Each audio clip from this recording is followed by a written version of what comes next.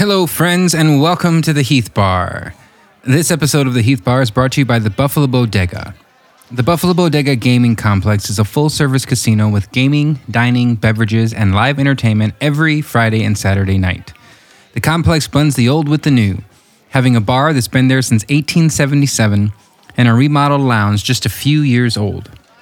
Located on Main Street in Deadwood, South Dakota, the Buffalo Bodega Gaming Complex is in the middle of all the action.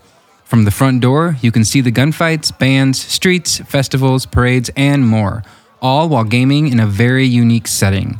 Give them a check out next time you're in Deadwood. Also, this episode is brought to you by The Music Room. The Music Room is a local business dedicated to supporting creativity through the arts in the greater Black Hills. They strive to unify Spearfish and the surrounding communities through various outlets and opportunities within the music field. Their vision is to spread love of music to future generations by making music education accessible to everyone. No matter your background or budget, they want to help you chase your dreams and reach your goals in music.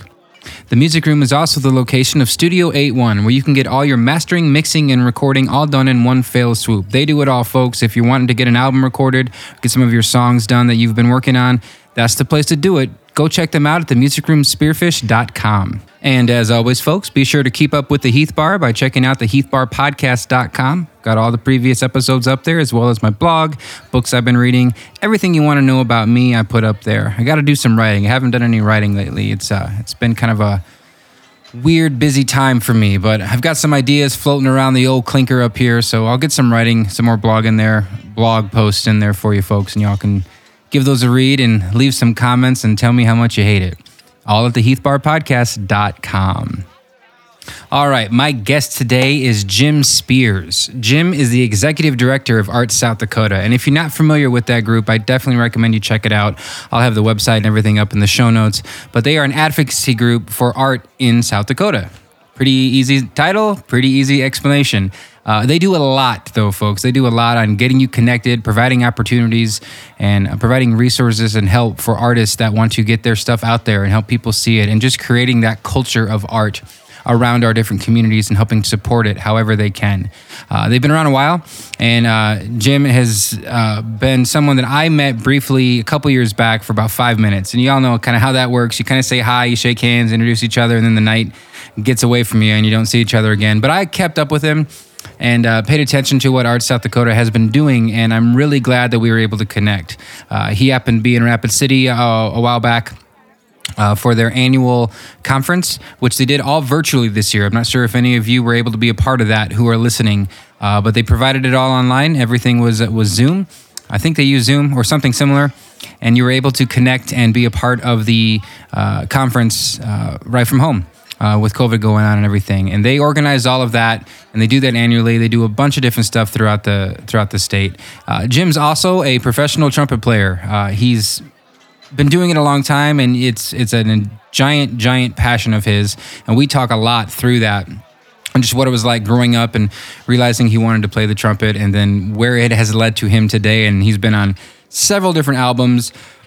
He's performed many times, far more than I think I dared ask him to count. He's just been doing it a long time, and he's awesome. He's mastered it. He's an incredible person, an incredible human being, and the organization that he's a part of and helping promote art in South Dakota is absolutely incredible. And I'm really glad we're able to talk about this. If you are an artist in South Dakota, by the way, this is an episode you're going to want to listen to. We talk through what his organization does as far as connecting people within whatever area you find yourself in South Dakota, of different people that can help you with your art and help you get your art promoted and get things going out there. And so we talk through that, and we talk through what Arts South Dakota is and what led him to becoming the executive director of this incredible organization. So you can check that out also at artsouthdakota.org. Definitely worth going there. And you can listen to this episode because we talk through it and we have a great time. So I'm really glad to be able to do this, and I'm really honored that I'm able to share this conversation with all of you today. So, ladies and gentlemen, here at the Heath Bar, please give it up for Jim Spiers. Welcome to the Heath Bar, where the conversations are always on tap.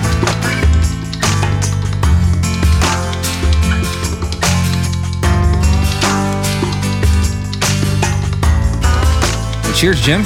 Cheers. Welcome to the Heath Bar. Hey, I like it. Sitting in your hotel room here in Rapid City. I keep telling people this. One day I hope to have an actual studio that I can invite people to and pull out the whole red carpet. But until then, I come to you. So Well, I'm happy to have you.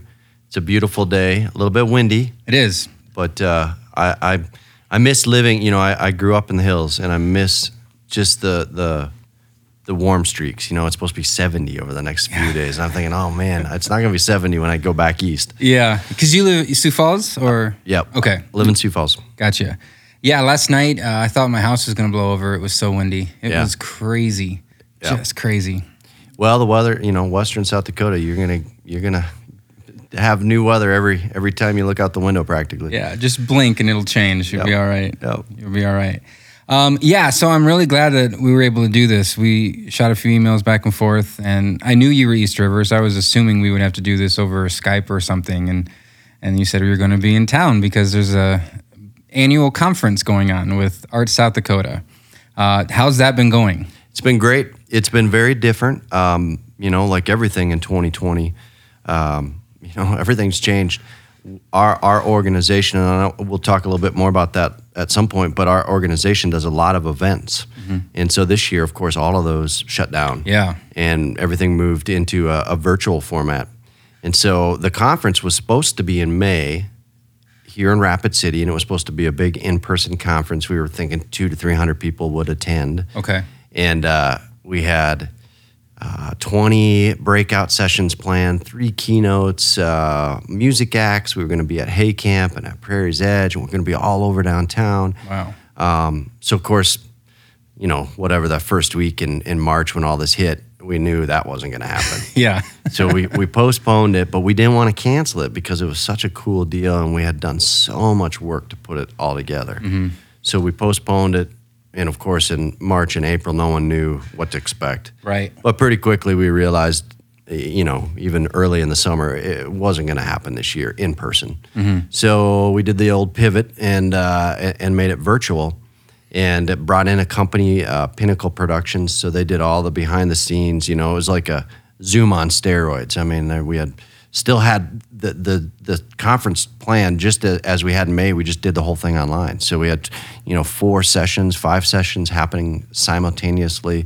You'd come out of your breakout sessions, you'd go into the keynote room, you know, quote unquote room. Yeah. And then we'd have our keynote speaker. We had performers last night. They were all virtual. Wow. So it was very cool and really, you know, now that it's all done, I mean, as of, you know, 30 minutes ago. Right. It's you know, we're really, really happy with how it went, but still there's just that part of you that was disappointed that we couldn't all be together. Well, there's a certain element, a lot of people I've been talking to, especially artists, there's a certain element of community within artists themselves and just wanting to be together, wanting to experience life together. I mean, that's kind of what we do with art. And when you can't do that, I mean, as much as, like you said, as great as you can make it virtually, you're still always going to be missing something. Right. Yeah. Right. Yep. Yeah. Yeah, that was definitely the case. And I think you're right. I mean, I think artists, even though, you know, some artists are known, you know, especially in the visual arts, is, you know, it's a solo deal. And a lot of times folks want to be, you know, they need that time to themselves, you know, introspection, quiet time, creative time. But I still think all artists are really, you know, it's community oriented. We like to come together. And really I would say that's the number one goal of these arts conferences that we do.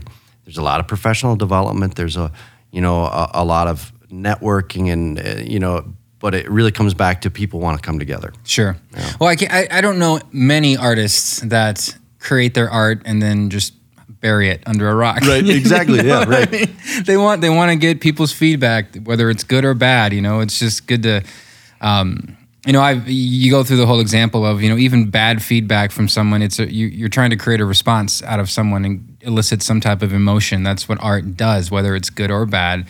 And not getting to do that for a lot of people this year, it's been that. I'm a musician, performer. That's where my art leans towards, And I've got a lot of friends that, and even myself, that the gigs either stopped entirely or they diminished like to 2 or 3, you know? Right. And so it's been a tough year all around. Man. I know. And in this business, you know, the creative business, especially the performing arts business, I mean, I don't think there's anything else that could have so totally stopped it. Yeah. For such a long time. I mean, we've all experienced, especially as musicians, we've experienced the blizzard, you know, or all of a sudden we have to cancel a gig because we can't get there. That's one time. I mean, mid-March, it went from, you know, whatever your normal is, you know, to nothing. Yeah. And it stayed that way. There's this, I was thinking about this year with that, because there's a certain level of, like, the more you progress as a society, the more you get to do and experience. Like, if you're worrying about food, you know, you're not really worrying about what kind of art am I going to create or anything like that, you know? And we as a society have been really lucky to be able to express many different kinds of art just as long as I've been alive, and I'm in my mid-30s. And something like this, though, it makes me like think a lot about, man, how appreciative I am of art form of any level, and just it being able to be a part of my life and a part of a lot of people's lives, and how fragile it is, and it can go away like that. Right. Yeah. Yeah. Absolutely. Yeah. I hear you. Yeah. And I think it's good that you realize that, you know, and I think so few people do fully realize how art impacts, creativity impacts every moment of our lives all the time. You know, a lot of times you talk about the arts as the capital A arts, you know, and this idea of the fine arts, the Eurocentric arts, things like symphony orchestras, ballets, you know, modern art galleries, opera, great. I mean, all of that's amazing and so important to our arts ecosystem. But, you know, so many people kind of push that off to the side, you know, and say, I don't really get it. I don't really like it. I'm not an arts person. And you quickly want to say, yeah, you are. Yeah. Maybe you're not into ballet. That's cool. No problem with that. But everything you experience in your life has some connection back to art. I know, even if you are a fan of the NFL, you're a fan of art, because imagine going to that football game and there's no stadium, no jerseys, no big screen TVs, no cheerleaders, no music acts, no, you know, if it was just the team out on a grassy field, yeah, it'd still be cool. It's a game, but I guarantee you wouldn't like it as much. Well, and you can even argue that the plays they run are art forms, you know? Yeah, like that takes a lot of work, you know? Yep. I mean, art itself can transform a community, and it's, you know, this year, one of the things I've noticed is it's when things switch to essential only, arts took a huge hit. And I wanted to ask you that, like, do you, as essential as things can be, how essential is art in just sustaining our culture and our society as a whole? Absolutely. I think as essential as food and water and as shelter. I mean, obviously we need those first, but I think creative expression comes right after that. I mean, we just don't, as humans, it's so important to us. It's so ingrained in how we communicate. It's absolutely essential. And I think maybe even more so right now. I mean, I think as people are locked in their homes, you know, we're realizing just how important, you know, Netflix is, which is, that's all art. I mean, that's all based on you know, on creative expression. So just the entertainment value, the fulfillment, the ability to express our emotions is all based on art, you know, grieving and celebrating. And, you know, all of that comes through in song and in, you know, written or spoken word. So that it's absolutely essential. I mean, we don't function as humans, I don't feel, without art. I feel very bland when I don't have it. Even if it's, I mean, and that's the thing too, like art kept happening. I think the thing that we noticed as a culture is we didn't get to see it a lot. Like I had a lot of friends that they couldn't gig, so they went into the studio and they're working on an album or they're creating. A lot of friends picked up writing again, you know, or, you know, I I think I've read more books this year, and I've always loved to read, but this year it just got dialed up to 11. Like I got nothing else to do. Might as well read. Absolutely. And it was interesting to see again how fragile art is, the expression of art, and being able to share it is as a, I don't know if career is the right word, but the people that were making their living off of public art definitely were not seen as essential in terms of how we would normally think essential. And a lot of them went to the online thing. They would perform online and share their shows. And honestly, that was fun for about 2 weeks. And then it just I just wish I was there. I know. I hear you. Both as an audience member and as a musician. We, one of the groups I play in did a virtual concert maybe 2 weeks in, probably 1st of April, end of March. So just a couple weeks into the pandemic, when it was still pretty fresh. I mean, when it was still like, oh, cool, I can check this out online, Right. I want to go in person, but at least I can, and I think you're right. I think we're seeing fatigue in terms of experiencing everything through our computer screen. Yeah. But I remember as a performer playing, and it was just like, boy, this is weird. I mean, we had a couple mics up, and you could see in the computer in the background our image that was going live to Facebook or wherever, but it was just so strange. And people would type in and say, oh, I love that song, or great solo, but it's not this, you just aren't getting that visceral, that immediate communication that happens, that unspoken, sometimes it's just eye contact. Sometimes it's just body movement from an audience. None of that was there. So, yeah, even right away within the first couple of weeks, I think we realized, within the performing arts community, okay, we got to hang on and we got to keep going, but it's not going to work. It just doesn't work quite the same. So, definitely in for a rough ride. Yeah, and we're still on it. Yeah, absolutely. Do you think that people have noticed that? Like, and in my mind, I think everybody creates art, whether they realize they do or not. But as far as the performing artists and people who are obviously recognized as performing artists, and the people that don't do that, do you think that it's been noticed and felt? And do you see things like being appreciated to the same level or more when things come back? Or do you think it's just it'll be here when it'll be here, and I didn't really feel it as much as I should have? Or maybe I'm wording that completely wrong. But. I think I understand what you're saying, and I think probably in general, if I had to summarize, I think there's probably more of the folks that are really realizing how much they miss, especially local art and creative experiences, especially local performance. It's not only about experiencing music, but it's the musician that so well. And you go and you see him or her or the band, and you catch up as friends, as neighbors, as part of the community, and you hear what they're doing creatively. And so I think for the majority, I would say fall into that camp. But I do think there are probably, there's probably some people who just say, I'll just, it is what it is. I'll catch it when it comes back, But I think that's the minority. I think there's way more people that are saying, give me this music, this, gallery openings, these creative experiences that I probably took for granted for way too long. And now they're gone, and I'm just, I'm really lost. I want it. Yeah, it's easy to pass it off till next weekend when you think it's just always going to be there. Yeah, right. And then when it's not, all of a sudden, that's the way it is with anything. As soon as it's gone, then you miss it. That's right. That's it. As soon as someone takes that away from you, then you're like, wait, I want that. I wanted that. Yeah, exactly.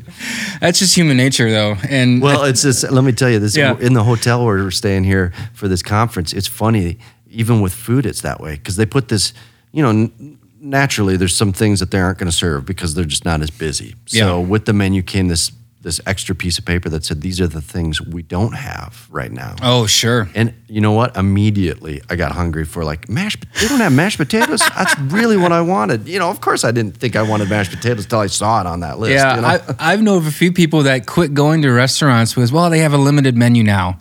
So there's nothing there that I can really get. And even though the menu is still 12 items. We're just so used to having 30 or 40 items that we can choose from. Right. And we just, it's not worth it if there's only 12. Like, what does that even mean? It's still going to be. Still 12 items. I mean. And I'm sure there's something that you're going to like, but it's just what we do. I think we were so used to having so many options for so long.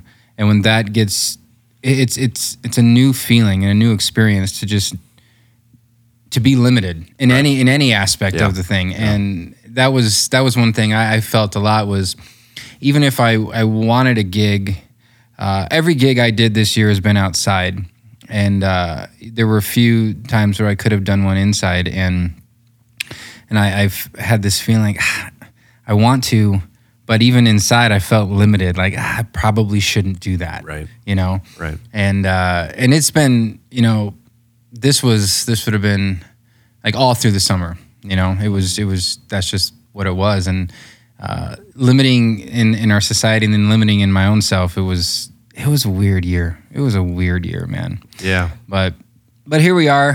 I don't know if we're through it or close to through it. Like I said, there's a lot of opinions on that, and it's way beyond my understanding. Yeah, me too. I'm not privy to all the information out there, but a lot of people think they are, and that's okay with them. But so let's talk your story a little bit, because you told me you were born in Spearfish, correct? Correct. That's awesome. And what got you started just with arts and music and moving in that whole direction with your life? Yeah, well, I was born in Spearfish, and eventually in grade school moved to Rapid City. But I grew up in a musical household. My mom taught elementary music for 40 years, general music, and is an exceptional piano player, great singer, perfect pitch. And my stepfather was a band director at Spearfish High School for a long time. Okay. And trombone player. And then just generally my family, my dad took up piano in his 60s. He never really played, but he always wanted to, and he always has loved music and loved art and loves going to a new city and experiencing the local museums and galleries. So I think I was always kind of connected to it, but especially through my mom. So in Spearfish, I would have the opportunity to go listen to the high school band quite a bit. And I knew from early on, from as long as I can remember, that I wanted to play trumpet. I mean, I just knew that was the instrument. And so fifth grade, or the summer after fourth grade, I was living in Rapid by that time, and started on the trumpet with, I'm so fortunate, I was in a community that has a great music education program. Nice. The Rapid City Public Schools, when I was growing up, and still to this day, have an exceptional music program from elementary through high school. And at the time, some local legends, really. Milo Winter, who was a longtime band director at Stevens High School. He was the person who first taught me how to play trumpet. He and a gentleman named Stuart Christensen. And then when I went to middle school, or all through elementary school, and then middle school, and then even in high school, all of my band directors were trumpet players. Huh. So, man, that's that. Everyone you were looking up to was, okay, exactly. Gotcha. And so when they would demonstrate something to the band, they would play on trumpet, Sure. know? And so, I always had that front row seat to some really, really good trumpet players and trumpet teachers. And so that's really what got me started. And I'm just so blessed that I had teachers that took a personal interest and knew that, not that I was necessarily better than everyone, but maybe just a little more focused or more into it, or whatever the case, but they could tell that I wanted to play. And so they, I would get private lessons even in elementary school. I can remember as an extra challenge, Stuart Christensen, we didn't have very many clarinets in fifth grade. And so clarinet and trumpet both play in the same key center, the key of B flat. Sure, yeah. And so he said, I want you jump over there and play some clarinet parts during rehearsals. And so those are very, especially at that point in your development, clarinet parts are a lot harder than, fifth grade clarinet parts are much more technically challenging than fifth grade trumpet parts. Okay. And so I think that was a way for him to say, push yourself a little bit. Sure. And so then I went into middle school, at Spearfish West Middle School, and Gary Hansen was the director there, and another fine trumpet player. And then on to high school, where it was Milo Winter and Don Downs, both trumpet players. Don Downs gave me private lessons all through high school. So that was my start, and I never deviated from wanting to play the trumpet. I remember at one point there was an opportunity for me to play baritone or trombone or something because we needed extra players in the band. And I just, nope, I don't want to do that. That's not what I want to do. So I've always been pretty, I just have heard that instrument, the sound of the trumpet is my favorite. Yeah, so just was it literally just from all of the people you were looking up to playing it, or was there something about the sound itself that just drew you? I think it was and more hooked you and guess. Yeah, I think it was more the sound itself. To be honest, I think there was something, whether you think about movies, of my generation, like Star Wars and all the John Williams movie scores, E.T. and those movies that were very popular, all have great trumpet parts. Yeah. I remember the first album or compact disc I owned, and this was at a time when it's pretty fresh technology, and so I received a compact disc player for Christmas, and my uncle took me to the record store, and he said, "I'm going to buy you your first CD." And so we were walking through the aisles, and he played trumpet in school when he was younger, and so he knew a gentleman named Maynard Ferguson. And he said, "I think you're going to like this guy. This guy's Maynard Ferguson." So that was my first CD, and it was Maynard Ferguson and his Big Bop Nouveau band. Classic, big band music, high screaming. No one can play trumpet like Maynard. Anybody who's around the big band world, or especially the trumpet world, is going to know Maynard Ferguson. Gotcha. He could play notes higher than anybody else with a sound. I mean, no one could play like him, ever, then or now. And so that was my first album, and I can remember just playing it over and over and over again, and wanting so much to be able to play like those guys. Yeah. And Maynard Ferguson and Roger Ingram was the lead trumpet player on that album. And a fascinating story is that also on that album, this was kind of Maynard's comeback when for a while he played with a very small band, just saxophone and trumpet, and in a rhythm section, but he was always known as a big band trumpet player. Okay. He came up in the Stan Kenton Orchestra, and so he put together his big band again for this album that I got, and the Big Bop Nouveau band, and so it was a big deal that he was bringing his full big band back together and going back on the road. And the saxophone player on that album, one of the saxophone players, is a gentleman named Matt Wallace, from Omaha. Oh, and all right. Matt had toured with Maynard for over 10 years, was the music director of the band. And Maynard was always really great about doing school shows. He would come through the Midwest. I mean, barnstorm and bus tours. The band would come in on their big bus, and they would play Rapid City. They'd play Mitchell High School. They would play Sioux Falls. Really cool that they would go into school auditoriums.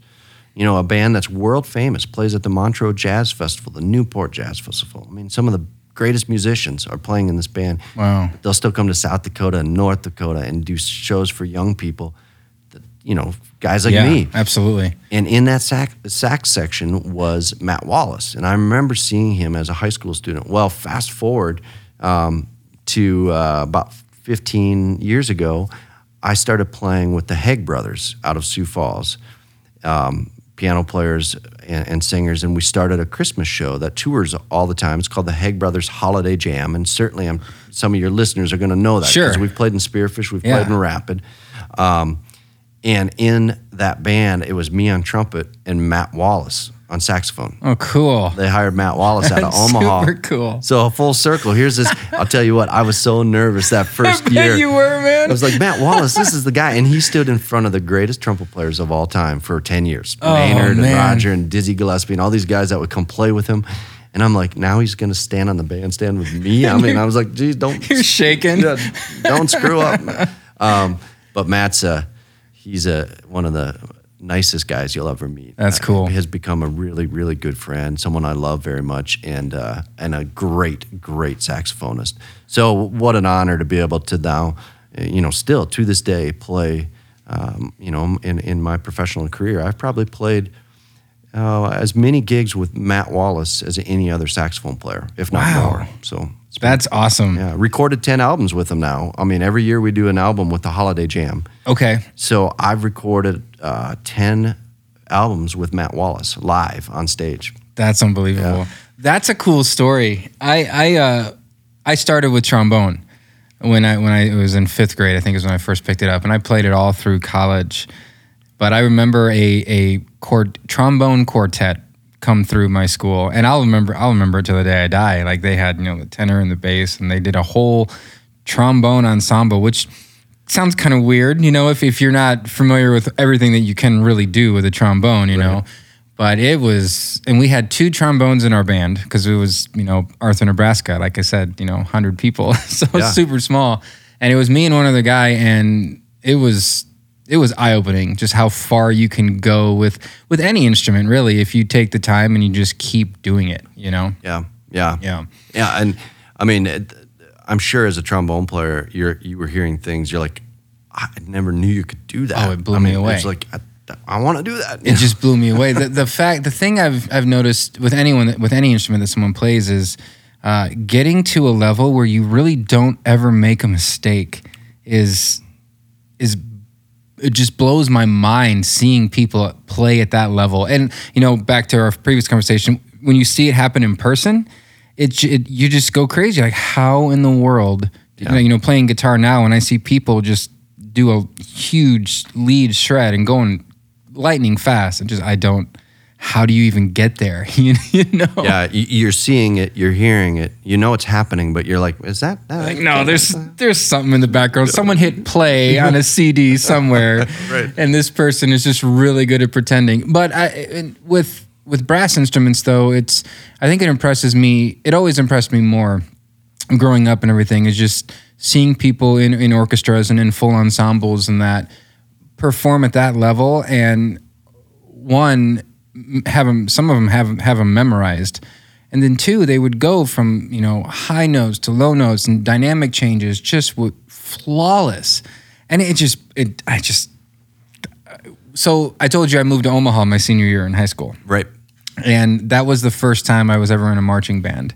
Okay, because small schools, we didn't have them out west in Nebraska. And so I again went there and I signed up for band because I did. And then after I had signed up, I realized that you also are in marching band. It's just kind of one of the things. You're in concert and marching. And for marching, you had to memorize everything. Mm-hmm. They required it. And I had never even been asked to memorize anything before that. We were just in a pep band, and so we just kept the stuff on our things and we'd play them. And that was probably my biggest challenge. That and learning all the steps that I had to take to make the right formations, But I can remember that too. It was not fun. It was not fun. But here I was. I moved into this school, and there was all these different kids my age that had been doing this for 4 years. So memorizing music was cake to them. It was nothing, just what you did. They would spend hours after school and hours during study hall just memorizing and playing and getting with each other and learning. And it was just part of that culture. And it was eye-opening to me, just the level of, I guess, even professionalism at that age, that if people really cared about it and really wanted to be the best or be their best at something, they put the time in and they just did it. Yeah. Yeah. Well, and what to kind of tie into that story, the other side of that is it's part of an ensemble. So it's not only, trying to be your best as a musician, as a trombone player, but you have to be your best in order to keep up and to not let the others around you down. Right. Milo Winter would talk about, what would you think of listening to the Star Spangled Banner with only, 75% of the notes right? You'd say that's terrible. Yeah, So you'd notice. Yeah, so you're in this ensemble that's counting on you to play everything at the best of your ability, to not let anybody else down because you're all in it together. And as soon as you make a mistake, the band makes a mistake. You know, it's reflects on everyone. Well, and the accountability was something, you know, bring that up made me remember this. It was crazy. Like they would know if you hadn't been practicing. Oh, and right. it wouldn't be the teacher that would get on you. It would be your peers. Absolutely. Like, what are you doing, man? Yeah. You know, you should have this by now. Like, what are you doing after school? Nothing? Okay. We're getting together and we're going to work on this for a few hours. Yeah. And it just, oh, okay. You know, and here I am, you know, I think my band in Arthur had 18 people in it, tops, you know, and I moved to, you know, Omaha at this high school of 3,000. The band itself is, you know, I think there might have been 80 or something kids in it, you know, and it was just crazy to me. I can't believe that there's people that really devote their time and energy into learning, into mastering the instrument at whatever level they can, and whatever level they're at the moment. And it stuck. You know, I went to college and there wasn't really any, I went to a private school and there wasn't really any band or music program there to anything to speak of. And so the trombone slowly faded out of my life. But all of those lessons I learned moved into when I picked up the guitar and started doing that more and more. So right. Yeah, it's the same mental energy that you have to expend, the same amount of discipline, the same. Yeah, I mean, it's very much like that. I think that's why every young person should be part of a musical ensemble at some point in their education, because there is, you know, I mean, maybe you could say there's something similar in sports, you know, the team environment, but I mean, there's nothing like being in a music ensemble and having to really pull your weight and work as a group in a way that doesn't happen in any other aspect of life. Yeah. You know? And I'll tell you what, even to this day, that's the one thing that makes me the most nervous or that drives me to practice the most, is not letting the other musicians down that I'm on the stage with. I mean, I want the audience to love it too, don't get me wrong, but I know the audience is going to be pretty forgiving. Yeah. Especially when you get to a professional level. They might not sense all the time when something's not quite right, but I don't want to let those other guys on stage down. That's when I feel the worst. If I perform poorly, I'm just thinking, wow, these guys were counting on me and I didn't do it. Yeah, and that's who matters when you're at that level, because that's who you're paying attention to, because they're going to know it. But the cool thing is when you get it, like when you nail it, absolutely, especially when you're a kid and you nail it and everybody knows you nailed it and the whole band nails it. There's no other feeling like that in the world. We won a state football championship when I was in high school too, and that was fun. Don't get me wrong, but when I was in that marching band, we would go and we would do contests against other schools, and we would go and we would win and get second or third or whatever. When we got done with the song and we knew that we had nailed it, we'd go crazy. You know, you feel so good. Yeah. And I feel like all that effort was absolutely worth it. And, yeah. And think about the time. I mean, yeah, the time is incredible, especially in marching band. And I think it's probably even gotten more demanding in the last, 10 years or more. When I look at the marching bands in Sioux Falls at like Lincoln High School, it's just the level of playing. You talk about memorizing. I mean, they start memorizing the spring before the next fall semester. Man. They get that music they have to work on it all summer. I mean, this is not, when I went to high school, we took the summer off. I mean, there really wasn't. We maybe had a band camp in August or something. But in so many of the high schools today, you are working with your section all summer to memorize the music, to not only memorize it note for note, but then all of the dynamics, the musical elements. Really? I didn't know that. Yeah. Wow. So these sections, a buddy of mine is one of the section leaders, or the coaches, I guess you'd call them, at Lincoln for the saxophone section. And so all summer he would meet with these students and coach them, train them on the music. So then when they came together in the fall to learn the steps, to learn the marching side of it, the music is just They already have it. It's ingrained. You It's show just up natural. ready. Just play. Man. You know? So Well, I mean, there's a certain level in anything. If you don't use it, you lose it. And music is, in my mind, I mean, obviously with the trombone, like I went to pick one up a few months back because of a friend of my kids has had the trombone, and I was like, man, I thought I could still at least play Smoke on the Water or something, you know? Sure. And it did not sound, I mean, I knew the positions, I knew where to go, but it did not sound good. Because, you know, my lips just weren't used to it anymore. right. You know, but with any type of education, it's, you know, when we have the public school system is as systemized as it is, you know, music doesn't really flow into that very well. So if you take 3 months off in anything, especially at that age, I can imagine why that change happened in the past 10 years or so, where you're just, you got to work on this all summer if you want to be a part of it. Yeah, absolutely. And I think that's why, one of the goals with so many band directors is to figure out how they can get more students to take private lessons, and how they can help students afford private lessons, and make sure that that's all students have an equitable opportunity to study privately, because that is so key to getting better. Yeah. And to maintaining through the summer. You know, those students who are really serious and take private lessons oftentimes will do it all summer. Do you think there's just an innate interest in it, or do you think with playing an instrument and everything at that level, or do you think there's a certain level where you can be forced? I don't know if that's the right word, but I mean, have you known anyone that was forced at a young age to play an instrument that fell in love with it and continued with it? Or do you think it was something that just either you're into it or you're not?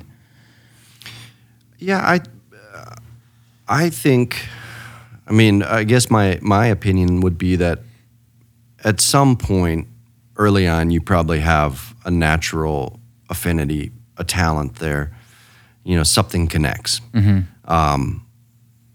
that's why I think some students who take, choir or band or something for the first time, and they try it and they go through a couple years and it's not their thing, that's okay. You know, I mean, not everyone needs to play an instrument their whole life. So I do think there's probably a natural connection at some point, a talent that you have. But I do think most successful performers have gone through maybe several times in their lives, but especially as students, times when they lose interest, and they think, I don't really want to do this anymore. I'm sick of it. I'm tired of it. And that's where you have, that's where a really great teacher comes in, or for me, family. I can remember my folks saying, "You're not quitting. You're not going to stop. You're too good. You just are too good." There was a time in high school when I didn't really have a lot of interest. You're in high school, man. Yeah, exactly. I mean, every high school kid, especially guys, I mean, geez, there's other interests, Right, a lot of other interests. Exactly. So I just remember that conversation of, you are going to play, you are going to practice. I'm your parent. I'm telling you to do that. I mean, it got down to that level.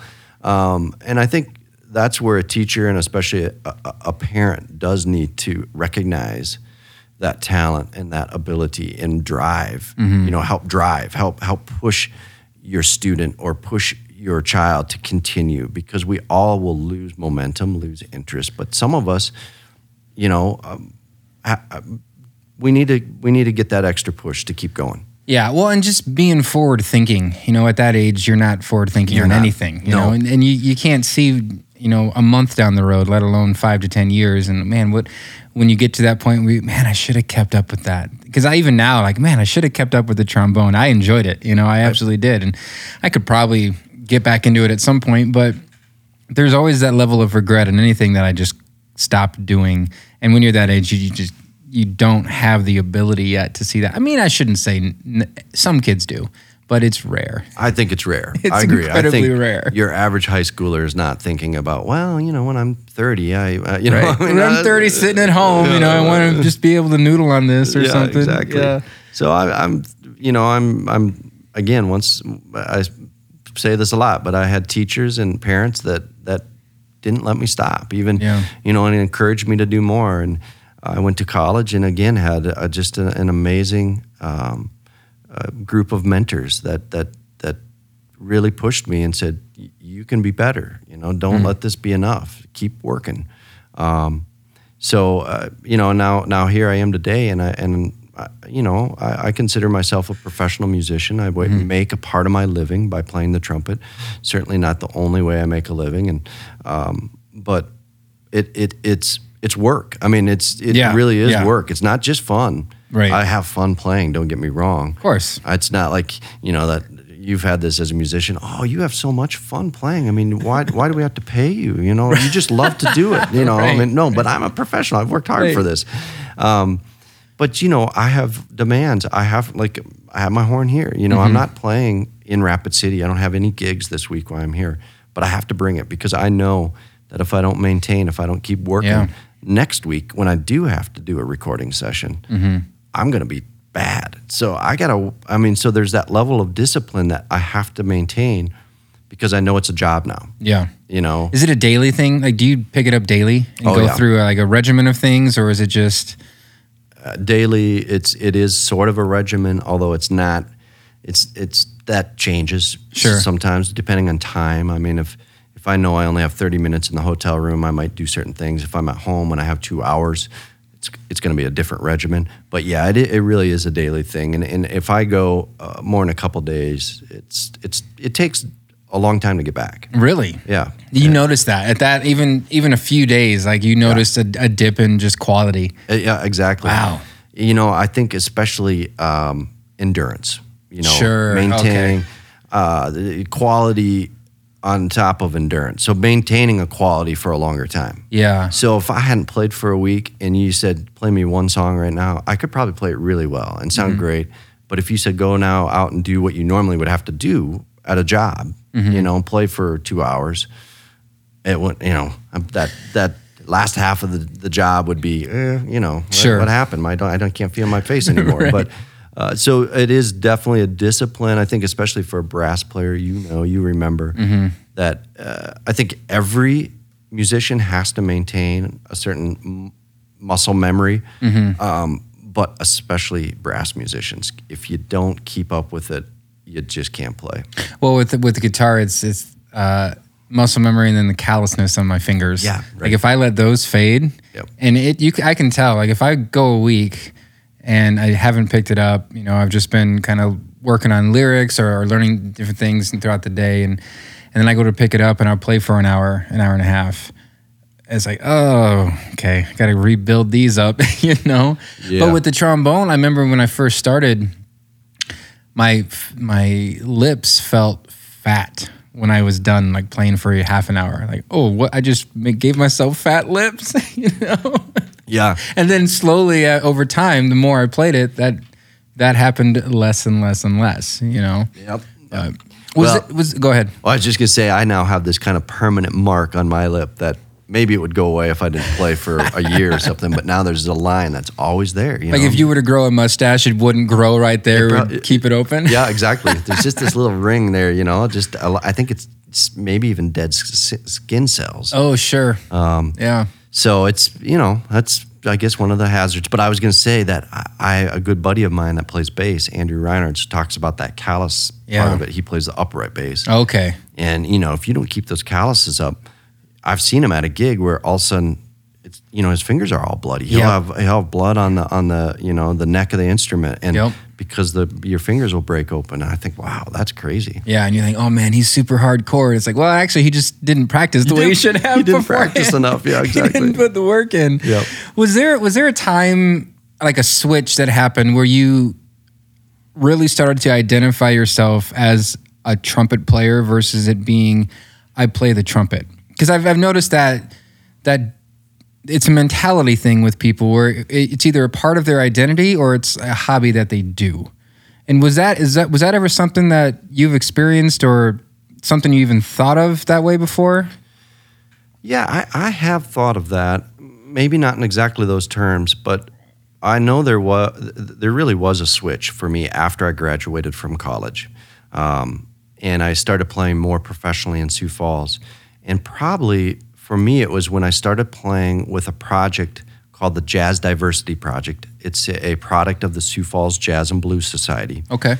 And it's a 5-piece professional jazz ensemble that travels around and introduces American jazz to school kids. Oh, cool. So we'll do all school assemblies, and we created a program that dovetails with American history, because really jazz and American history are one and the same. I mean, those two they overlap. Definitely. And so we would explore topics that students would be learning in social studies or American history class, but from the lens or through the lens of jazz.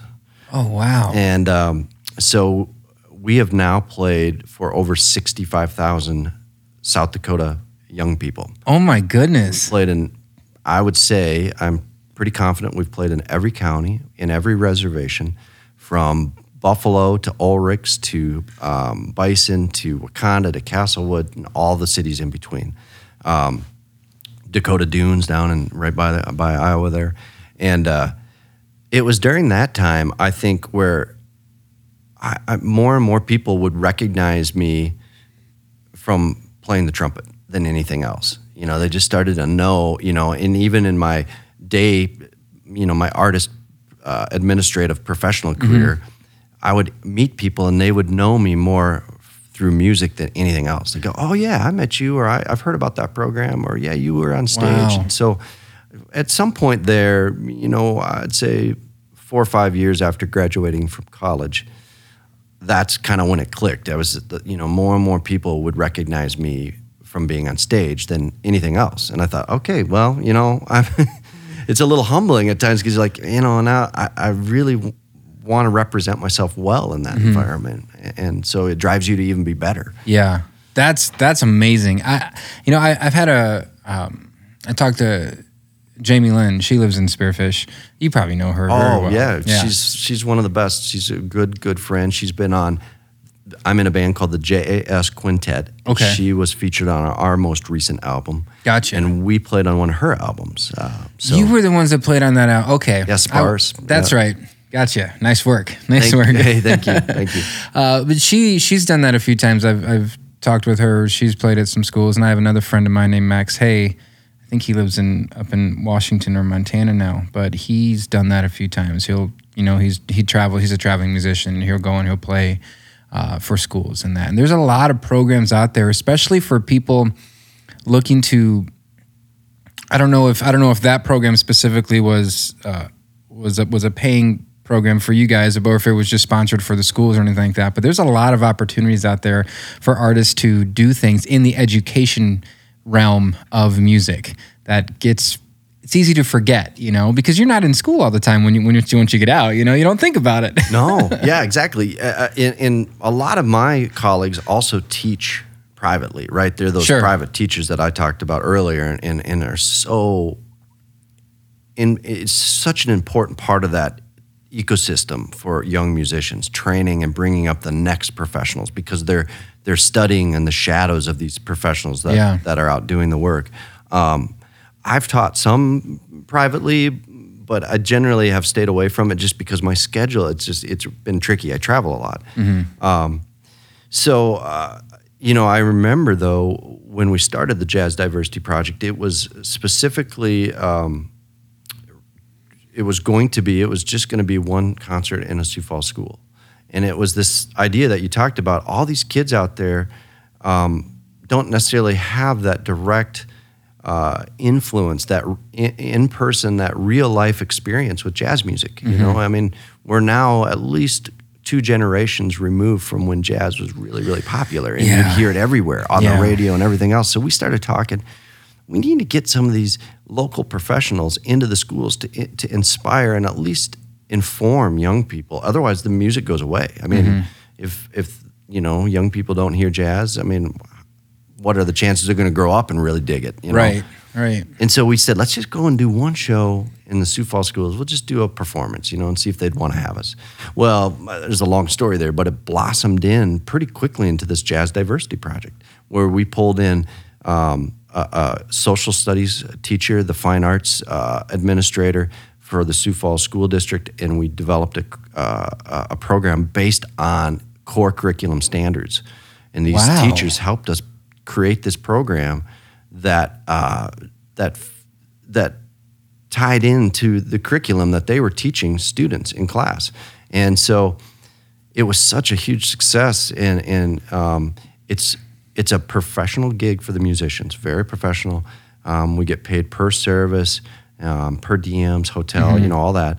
But the schools get it for free because the Sioux Falls Jazz and Blues Society has done such a great job of soliciting fundraising, you know, doing sponsorships and grants and things. So the schools, there was never a barrier to entry. We never had to call up, a small school in Castlewood and say, yeah, you're going to have to come up with $1,500. Right. We just said, we want an hour of your time. Yeah. And we'll come play for your kids. Well, I imagine that tying it into, intertwining it with the curriculum had to attribute to its sustainability, because it's not just, hey, it's a show. It's also an education and a learning experience for the kids as well. That's something they're already and continuing to do. If you separate it a bit, it's I don't know. It's almost, what's the word I'm looking for?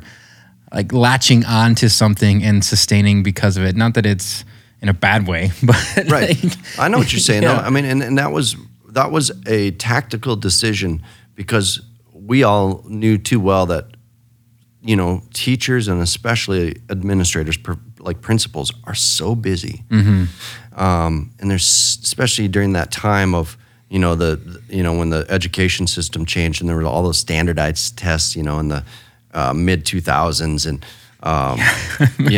and the performance metrics, and so to call up a principal and just say, hey, we got this really cool jazz band that wants to come play for your students, that really drops very low on the priority list. Some principals were like, cool, but others were like, we'll see.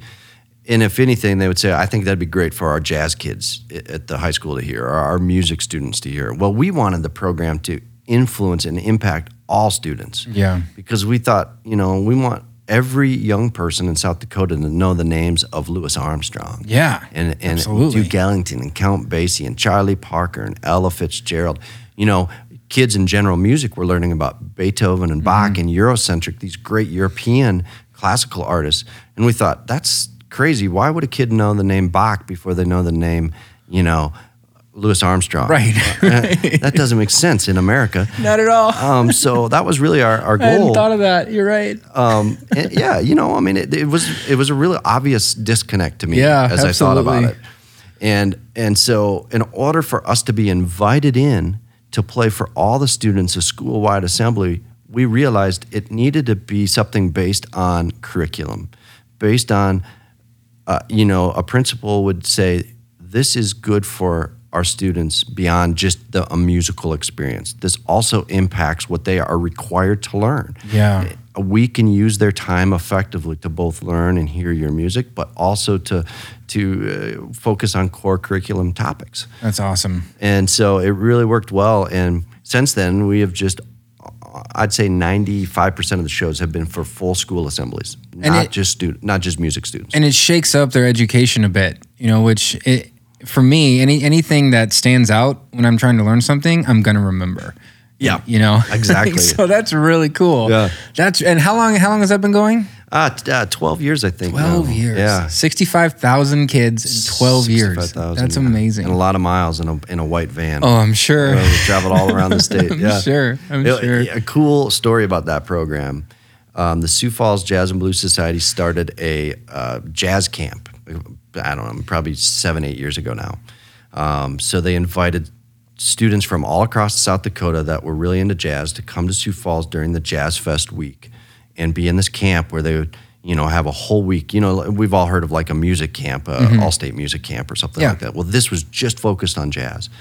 So we were invited, the musicians that played these school shows were invited to come in the first day of the camp and perform for the young student, the campers. And the piano player, Jeremy Haig, who really leads the show, the Jazz Diversity Project, does the educating.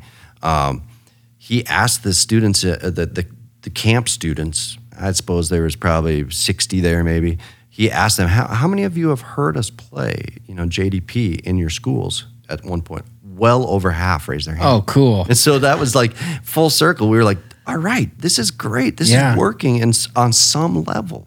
Yeah. Because these students are experiencing this at, in 6th, 7th, or 8th grade. And it's not just us, but somewhere I think we're help firing that spark, you know, getting that spark going, and then they take it and they want to be more immersed and learn to play jazz. And now absolutely. here they are at this jazz camp, you know. Absolutely, anyway. That is cool, and they remembered you, and yeah. That's awesome. Yeah. That's. It's nice to hear that things like that are happening and continuing to happen, because it's like you said, if you don't hear it, you lose it. And if jazz gets lost, or whatever form of art stops being taught and stops being presented to the world, it fades into, the annals of history. And I don't know how big of a worry there is for that with music, because it's so easy to find music these days with the internet and that. But like you said, if there's nothing that draws you to it, or something that is presented to you in a way, you don't necessarily go looking for it yourself. Right. So yeah, that's really awesome. Yeah. And I think that's one aspect, and just the connection that jazz, the art form of jazz, has with our nation. Yeah. Is so important. I mean, really, it is maybe one of the greatest artistic gifts this country has given to the entire world. Yeah. You can go anywhere on this planet and hear someone trying to play like Charlie Parker. Oh, yeah. Absolutely. You know what I mean? Absolutely. Anywhere. And what's cool about it is it's a language. I could take my horn and show up in, Bulgaria tomorrow. Yeah. And not be able to talk, not have anything else that we know is in common. But if I walked into a jazz club and heard them playing, whatever, Now's the Time by Charlie Parker, I could play it, and we could join in and say, oh, yeah, you know that one, I know that one. So it is truly an international language at this point. Yeah. And I think every young person in this country, when they're learning about the history of the United States, needs to understand that this art form that has spread throughout the world and continues to be a creative spirit started here. Yeah. That's cool. The trombone ensemble, maybe it wasn't them. I'm trying to remember now, because as you were saying that, this memory popped in my head that I haven't thought about in years. We had a jazz group come to our school, and this would have been in Arthur, Nebraska. So again, 30 kids, 6th grade through 12th grade, small school. And they played jazz, and they invited some of us to come down and do a solo. And I went in with my trombone, and I said, I don't know the song. And they're like, it doesn't matter. Here's the key. Here's any of these notes you can play. And I remember doing it, and I'm sure it sounded horrible, but I thought it sounded awesome, because I can't screw up. I know. It was great. Isn't that great? It was so cool. It's fun that you loved it, because I remember my first experience improvising was, I was so scared, because think about it. Our most anyway students in the kind of formal music training we take, the first thing we're taught is, when you see this note on the page, you play it. When you see this rest, you don't play. When you see this rhythm, you play it this way. And if you don't do what you see there, you're wrong. You're making a mistake. You're and you learn that from the day one. Yeah. Whether it's in being a piano, young piano student, or a young band student. And that's so important. You have to learn how to read music. You need to understand music theory. You need to understand the scales and the key centers of your horn. I mean, that's all very important. But oftentimes we neglect to teach the side of the brain that just makes up music and says, come up with something. Be creative. What melodies are flowing through your head right now? Right. Learn how to translate that into audible sound for people. Yeah. And so then the first time, you're maybe not because another thing is, a lot of young musicians don't really get that first chance to perform in a jazz setting or a jazz style till oftentimes high school, if they're fortunate. And so that first time, now you've been playing your instrument for 6 years or more, and you're pretty good, and you can read music, and you've learned your scales, and you've played all this great band music. You've done the solo and ensemble contest where the judge is marking when you miss a note, right? Right. And so you just are drilled into playing it perfectly. And then you're in jazz band that first time, and your director says, yeah, now this is a blues solo. It's in an F. Yeah. And you can do whatever you want. And you just are frozen. What? I don't know what to do. What? Tell me what to do,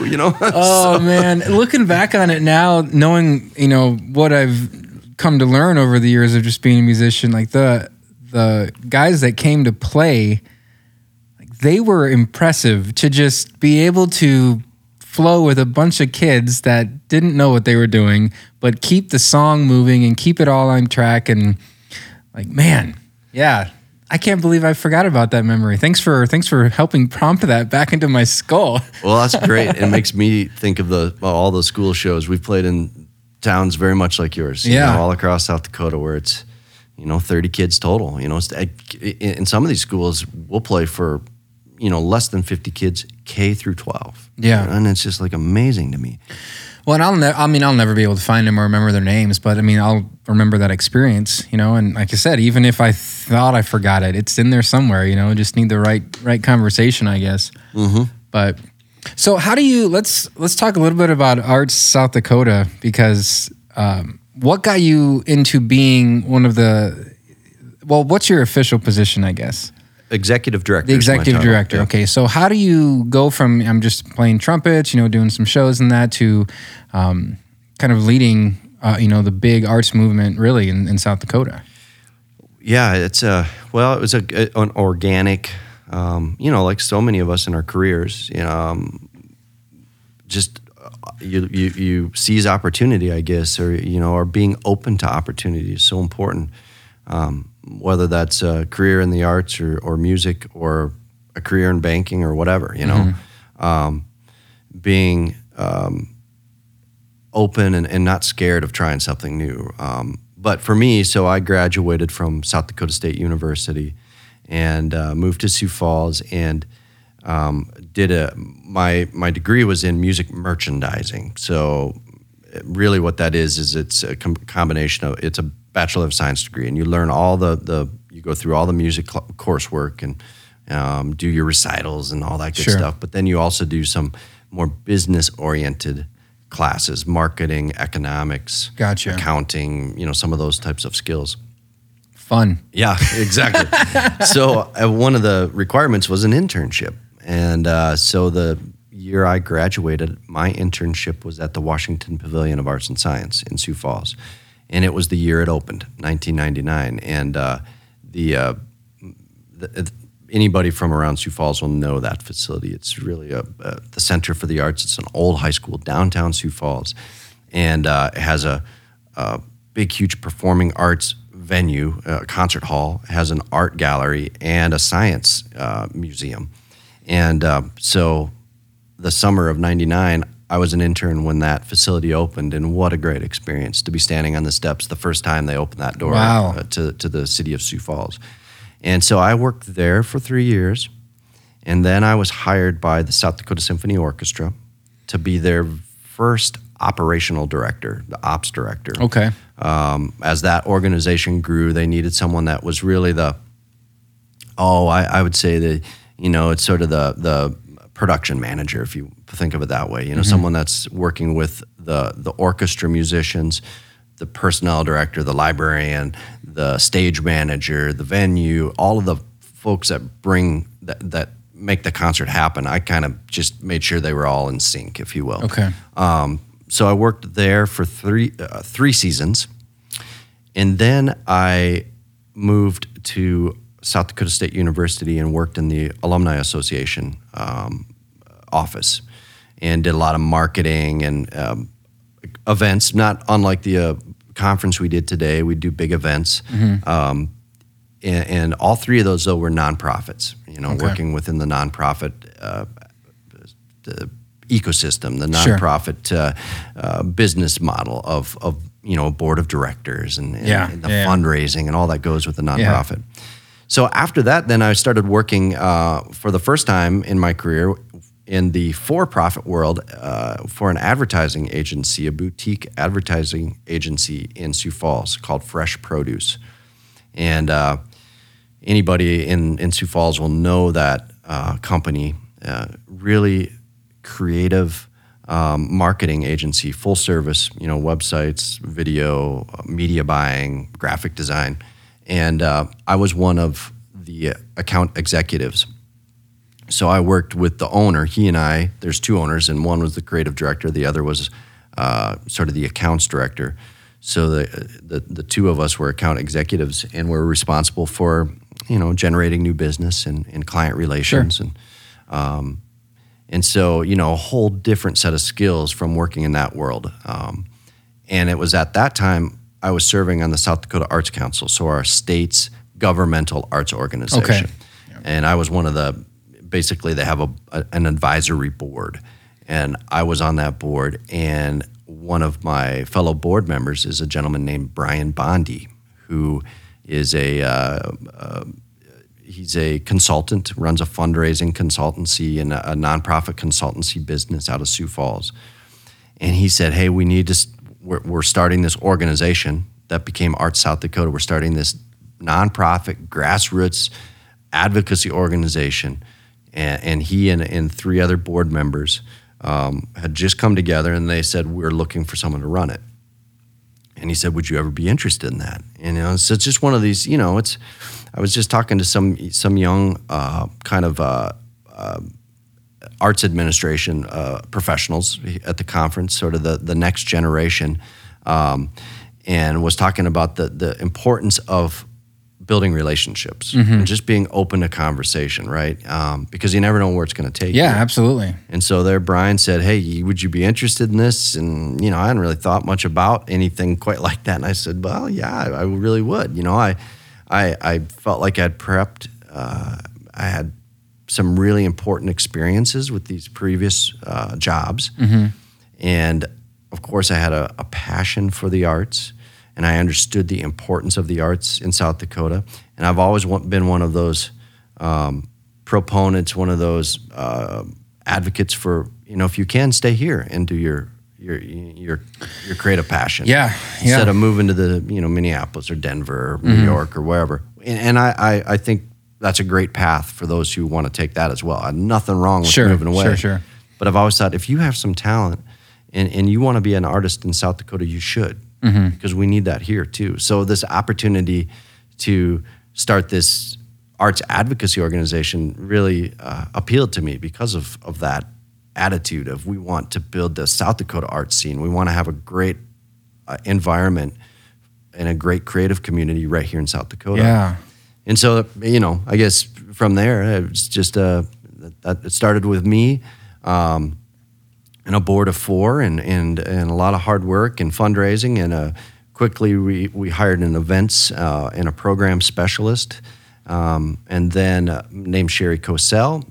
She was my second colleague, or I should say my first employee, my first colleague. And then about a year after that, I had the opportunity to hire Andrew Reinhardt, who's been my longtime friend and musical colleague.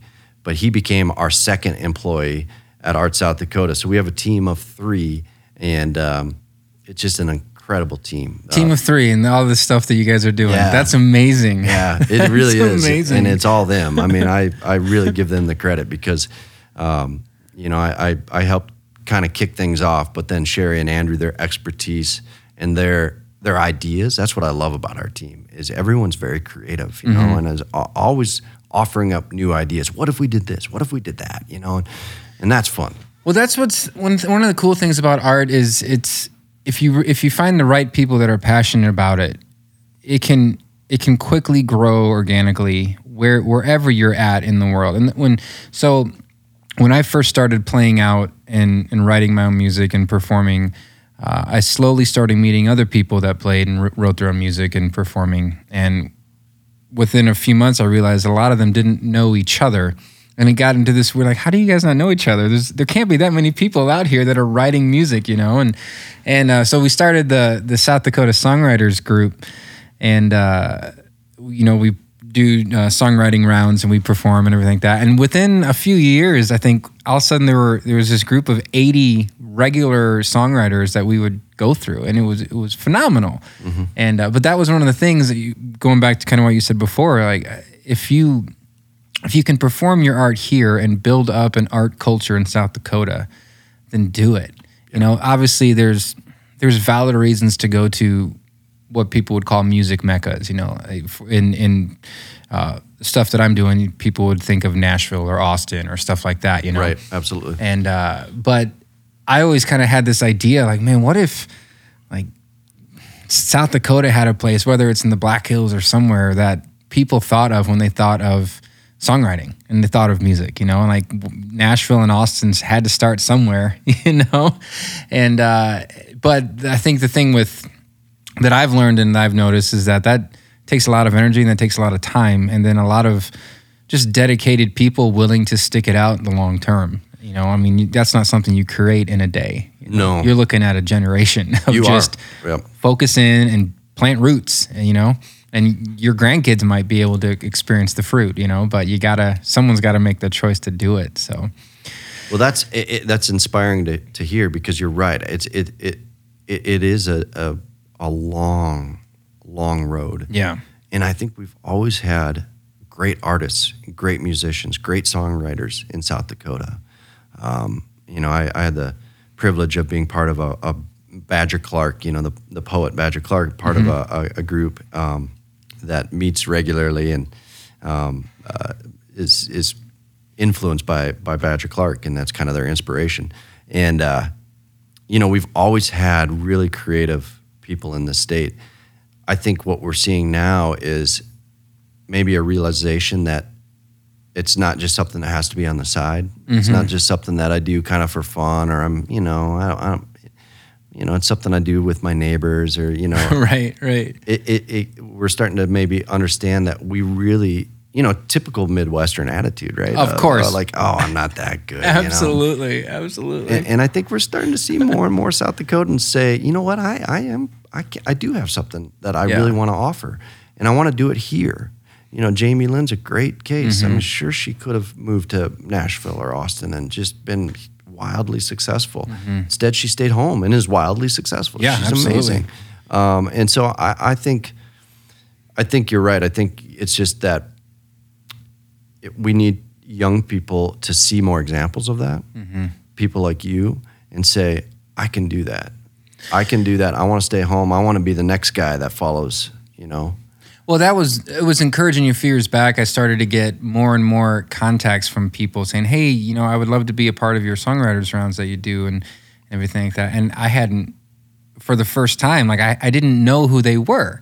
And I look and they were 10 years younger than me. Like, oh, well, this is cool, because when I started kind of rolling through this 8 years ago, you're still in high school, you know? So I would have never known you, you know? Yeah. So it's neat to see as people grow up and as they start to recognize, and I think that goes with anything. Like, if something's going to grow where you're at, opportunity is what's going to make it happen. Like, you can be good and you can have the talent, but if you have no opportunity to do anything with it, it's going to die, or you're going to have to leave. Right. You know, Yep. and you know, organizations like what you're doing, and you know, the few venues and places that I've worked with that have allowed us to play and do what we've done, just providing that opportunity has made all the difference, you know?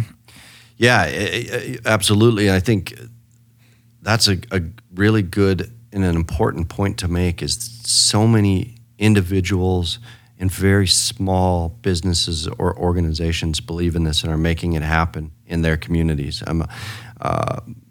You know, the truth of you know, living in the state is there's not a lot of people, and so, you know, so many people have to juggle and dedicate to a lot of endeavors, you know. I mean, and so one of the things we've been doing during the pandemic at Art South Dakota is trying to encourage and to remind folks that you have to stay connected to your local arts community, and you need to continue to financially support them as well. And this doesn't just happen without some financial support. It doesn't happen for free. And so we're seeing more of that. I think we're seeing more corporate partners saying, we want the arts to be a reason to live in South Dakota. We want the arts to be a reason to visit South Dakota. We're seeing that within our Department of Tourism. I'm just so pleased and excited to see, you know, they've launched the State of Create campaign, where they're really starting to focus on this idea. When you come to South Dakota as a tourist, one of the primary reasons, one of the reasons it's worth making the trip here is our arts. You know, our art community, the creative experiences, the cultural experiences that you could only get in South Dakota. Yeah. And it's really cool to see tourism starting to focus on that. And so I think there is that subtle shift of, we can hang our hat on this, we can invest our money in this, and it's going to pay off. Yeah, well, I'd be curious to see, like, cities like Nashville. That is always my frame of reference when I think through this. Like, how much of their city's economic development is tied into the arts? Like, if you took all of the music out of Nashville, what would happen to that city? I mean, I don't know. It's possible that they would be fine. Maybe it's a small portion of what they're doing, but it certainly wouldn't be known for what it is, you know, as far as tourism and traveling and people going to visit it, you know. And there's that level of, I think a lot of that is where the corporate part of the city and the tourism side of the city, they realize that there's a valid partnership in connecting with the arts and growing that and tying it into where, when you think of Nashville or you think of Austin or New York even, you know, and Seattle's another one. You think of art, you think of music. And I'm sure I'm missing a lot of other cities where people think of when they think of music, you know. And that's something, I don't know exactly how to create a culture like that. That's been one of my biggest questions as I've been doing what I've been doing. And one of the reasons I started the podcast was just to collect the stories of all the artists and people who are on here, you know, just to,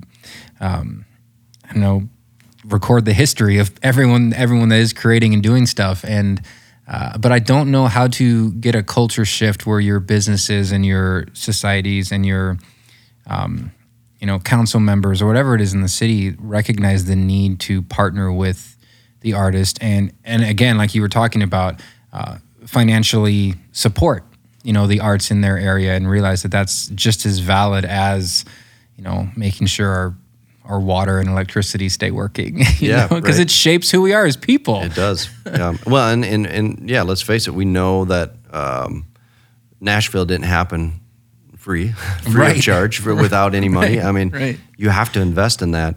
And I think there's a couple points that I was thinking about as you were talking about creating the culture and the ecosystem that is friendly to creativity and in a creative movement. And I think part of it is making sure you use the right message when you're talking to specific audiences.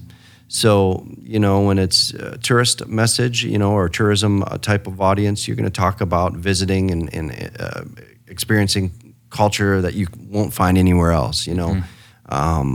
Seeing Crazy Horse or Mount Rushmore in the awe of that, those pieces of art, you know, and just that's the reason you come to see South Dakota. Yeah. Or, you know, if you're talking to, a young family, I think education is such a key metric or a reason that they want to live someplace. Do they have a strong education system? And does that education system offer? Does the school district offer experiences in the arts? You know, I mean, so that's a different audience. And then when we talk about, policymakers and, governmental leaders, there's so many arguments for pro-arts policy. I mean, just, the type of community that you want to create and the diversity of celebrating, celebrating the diversity of your community. But one of the things we talk about with policymakers, and it's interesting, we haven't talked about this at all yet in our conversation. It's all been up to this point what it should be in terms of the arts, the creative, the human experience that we get from it. Yeah. But when you're talking to a policymaker, then you can really talk about the economic impact of the arts. It's a great way for someone that is making policy decisions. It's a great way for them to defend a decision to invest in the arts, because it's not just this intrinsic feel-good beauty, some of these subjective reasons that everyone can say, are different. We all have different viewpoints on that. But when you talk about economic reasons, it's science. It's hard facts that investing in the arts is investing in your local economy. Yeah, absolutely. Strong arts investment leads to a strong economy.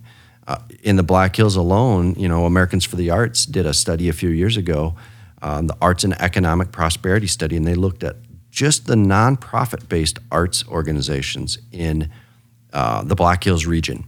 And their study determined that economy was a $115 million a year economy, just nonprofit arts. Oh my goodness! Generated $115 million worth of economy. Just the Black Hills. Just in the Black Hills. Holy just for a year. Wow! And that was 5 years ago.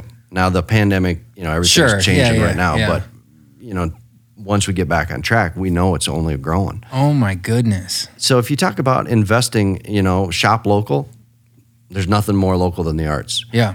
When you invest in local arts, when you invest in the arts, you're investing in the local economy, because you can't do this work elsewhere. Yeah. When you want to invest in a symphony orchestra, you're investing in musicians there. Yeah. In your community or whatever it may be, because you're not gonna, you're not importing that work. It's happening only locally. So it's really, there is an easy financial argument to make for investing in the arts, but it's also, in our work, we also are very careful and bold about saying it shouldn't be about dollars, because it's so much more important than the almighty dollar. But if you got to make a decision on the arts and you need a good reason to, well, and to people outside of that world, they that's how they look at things, especially when you're making laws or writing budgets and everything like that. That's literally your job, is to look at the dollar. Right. So I get it. And having that argument, like you said, you could pull the data from anywhere. And I don't think you'd ever find anything where they invested in the arts and it went south for the place. Maybe you could, but I'd be hard pressed to. I feel like I would put money on that you wouldn't. I feel like that'd be all right. I haven't heard any stories like that. I feel pretty confident. Me too. So with all that you've been doing, like just hearing your story and kind of everything you did before you got to Arts South Dakota and that, how have you seen the arts in our state grow? And do you have any vision for its future? Yeah, big question. That's a loaded one, man. Big question. Well, no doubt they've grown. I look at just even where I live in Sioux Falls, just the ever expanding organizations that support the arts. There's always new. There's a new professional dance company that started. There's a new citywide choir that has been created in Sioux Falls. It's really about building equity and access so everyone can be part of this kind of community choir. I mean, so just in this time since I've been at Arts South Dakota, I've watched new organizations take shape and make their mark and fill voids that we've had in our community. There's been new theater companies that have started in Sioux Falls, and you can say this across all of South Dakota. And so I know that we're going in the right direction. Funding for the arts is growing in the state, both on a state level. I mean, our state is investing more in the arts every year through the tourism tax and the way that was set up to as our tourism industry grows, we have more support for the nonprofit arts through the South Dakota Arts Council. That's neat. The National Endowment for the Arts, our federal agency supporting arts activities, their budget has increased even during this hyper-political time, even with a president who has said that he doesn't want to fund it at all. Yeah. Wants to zero out the budget of our national arts agency. Congress has said, well, that's silly. We're it's just a lack of understanding. That's a totally it. No idea. and so I think people are getting it. Even when something as far out as that, people are saying now, Mr. President, that's not right. Right. We're not going to do that. Yeah. And so people are getting that. as we talk about an information age, an information economy, the spirit of creativity, people that can think creatively, that can solve problems creatively, is the future. And I think whether you're in a small town in South Dakota, or you're in the big city, or you're of New York, or you're a senator in Washington D.C., you can see that the future is a creative workforce, and in order to do that, we have to encourage and we have to establish creativity as a center point or centerpiece of our communities. And as far as the future, man, I tell you what, that's such a loaded question. I think probably the big picture, the big idea is just equitable access, so that everyone in South Dakota has the ability to experience great art, to experience those moments when the trombone ensemble comes to your school and you hear something you've never heard before, and has the opportunity to become an artist, to try to be a creative person, to live, live a creative life. Yeah. And that's technology is helping. That's breaking down some barriers in terms of geography, and we're seeing institutions like the South Dakota Arts Council really focus on equitably funding communities and artists across the state. So, anybody who says, the money from the National Endowment for the Arts is only going to the big, the Met or the National Symphony Orchestra, or the people that say the South Dakota Arts Council money is only going to Sioux Falls and Rapid City to help the symphony, and that's not true. Absolutely not true. I think last year the South Dakota Arts Council made grants to 88% of the counties in the state. Wow. So, about as close to every county as you're going to get in 1 year. Sure. Sure. We're seeing an understanding of we have to create this equitable environment where everyone gets access and everyone gets these opportunities. And that is what that's the seed that then grows and creates this broader creative community that we don't know what it's going to look like. There's no way for us to say what that is in the future, because it's it leads itself. It's we have to see what people come up with. What's the next, Dale Lamphier's dignity. Who has the next dignity that's going to be created for South Dakota? We don't know. Yeah, and it goes back to that, providing the opportunity for that to be created and for that to go on. And before we go here, I did want to ask you, as far as opportunity in that thought process, as an artist creating things, the opportunities provided by Arts South Dakota, how do you see that, or I guess where would an artist go to first get in contact with you and then recognize the opportunities provided by your organization? Great. Thanks for asking that. artsouthdakota.org. So ARTS South Dakota spelled out .org is our website. And the first thing I would suggest is joining our mailing list. We send out a weekly arts news email every Monday, and it's going to have a calendar of events of all the arts happenings across the state. It's the only type of weekly news in South Dakota that's just dedicated to the arts. Oh, cool. And we'll talk about national headlines, state headlines, local headlines. We talk about our community arts councils. We have a great network of community arts councils in South Dakota. They're really the front lines. Over 30 communities have, many of them totally volunteer organizations that are they are the spark, the throughway for the arts. That's how arts are getting into so many of our communities. This newsletter also will share opportunities for artists when there's a call for art, when there's commissions, when there's job openings for professional arts administrators. We'll make sure we share that information. So if you want to get plugged into the statewide arts community, go to our website, sign up for our newsletter. The other thing we're trying to do a lot more of in the pandemic has really pushed us, at a faster pace than we had planned to offer online webinars, to do a lot more online professional development. And so we've been doing a lot that relates to arts administrators and how to best handle leading your organization through these times. But we're also doing more for working artists. How do you sell your work online? How do you produce work online, technology related?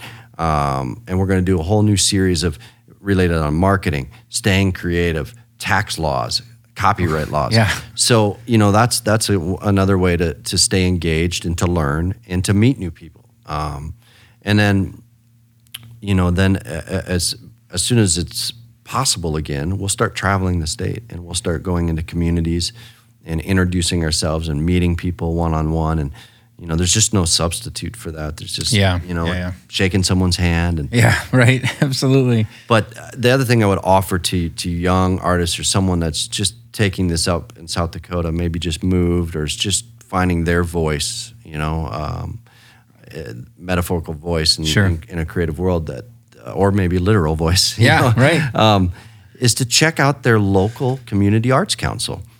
In South Dakota, we are so fortunate to have these 30-plus community arts councils. So if you live in Webster, South Dakota, there's a great community-based organization that you can go and be part of and get more connected to the arts scene within your community. So that's really neat because, no one's going to know what's going on in Webster better than the people in Webster. Sure. So that's a real asset in South Dakota. If you live in Spearfish, the Matthews Opera House that you're familiar with, and the Spearfish Arts Council, that's where you should go. And you're going to meet a lot of people, like you, and being part of that. So that's one of, I would say, my first advice to someone if they called me on the phone and said, "Hey, I just moved to South Dakota. I'm a painter or whatever." Who should I talk to? Well, where do you live? I live in Yankton. Okay, I want you to call Julie at the Yankton Area Arts Council. She's the one you should talk to. So that's cool. It's great. I love that it's statewide, and I love that it's connected to the level where you have that opportunity where if someone moves in, they can just call and ask, "Hey, this is where I'm at. How can I get plugged in and get involved?" Like that's something that I don't know if a lot of people are aware of, or as many people are aware of as they should be. Sure. So that's really, really cool. Anything you want to finish with? We kind of ran the gambit here. Yeah, we did. It's been Is there fun. anything I did not ask you wanted to say? Oh, it's been great to talk with you. And I hope we'll be back out on the road playing some music soon because normally we'd be in Spearfish. Yeah. We maybe could jam on a tune. Yeah, it'd be fun. Yeah. It was nice to actually sit down with you too because like I said, we only met briefly in Minnesota that one time. Yeah, that was part of the Bush. It was. Bush Foundation, yeah. It was, yeah, and right. I think it might have only been 5 minutes. Really, it was kind of like a hi, nice to meet you, and we moved on. But so this was good. I really appreciate you taking the time, Jim. And case in point of go out and meet people, right? Because look what happens. So yeah, that's right. You never know what's gonna come out of it, and this was a lot of fun. I really enjoyed this. Me too. And anybody listening, my last parting, my parting ask of our audience is go out and support. Yeah. Do whatever you can right now to support your arts community, donate, buy those virtual concert tickets, whatever it is. But once this thing is over, get out there. We talked very first about we're missing that we're missing being together and those local experiences of hearing live music or going to gallery openings. So don't forget how much you're missing it right now. So when it does open again, you'll be the first in line. Let's fill those galleries. Let's fill those concert halls. Well, and I promise we're all going to be ready to perform for you. So yeah, that's it's going to be great. Well, yeah, you said that too. You said all those people that are working on recordings right now. I think the creative output over the last, I can't imagine. You'll look back 5 years from now and go, that was maybe one of the most creative seasons in our lives. Yep. You slowed down. You just had time to do it. Yeah, exactly. So that's pretty exciting. I can't wait to hear what people are doing. The recordings that will come out in a year. 2021, 2022. It's going to be like, oh man, this is going to be great. Yep. It's going to be great. Yeah. Well, thanks again, Jim. I appreciate it. My pleasure. And that's a wrap for this episode of the Heath Bar, folks. You don't have to go home, but you can't stay here. I really hope you enjoyed listening to Jim and I talk for a while and getting to know a little bit more about Arts South Dakota. And like I said, you can check them out at artsouthdakota.org. I'll have all the links as well up in the show notes for this podcast. And you can check me out on my website as well, theheathbarpodcast.com. Until next time.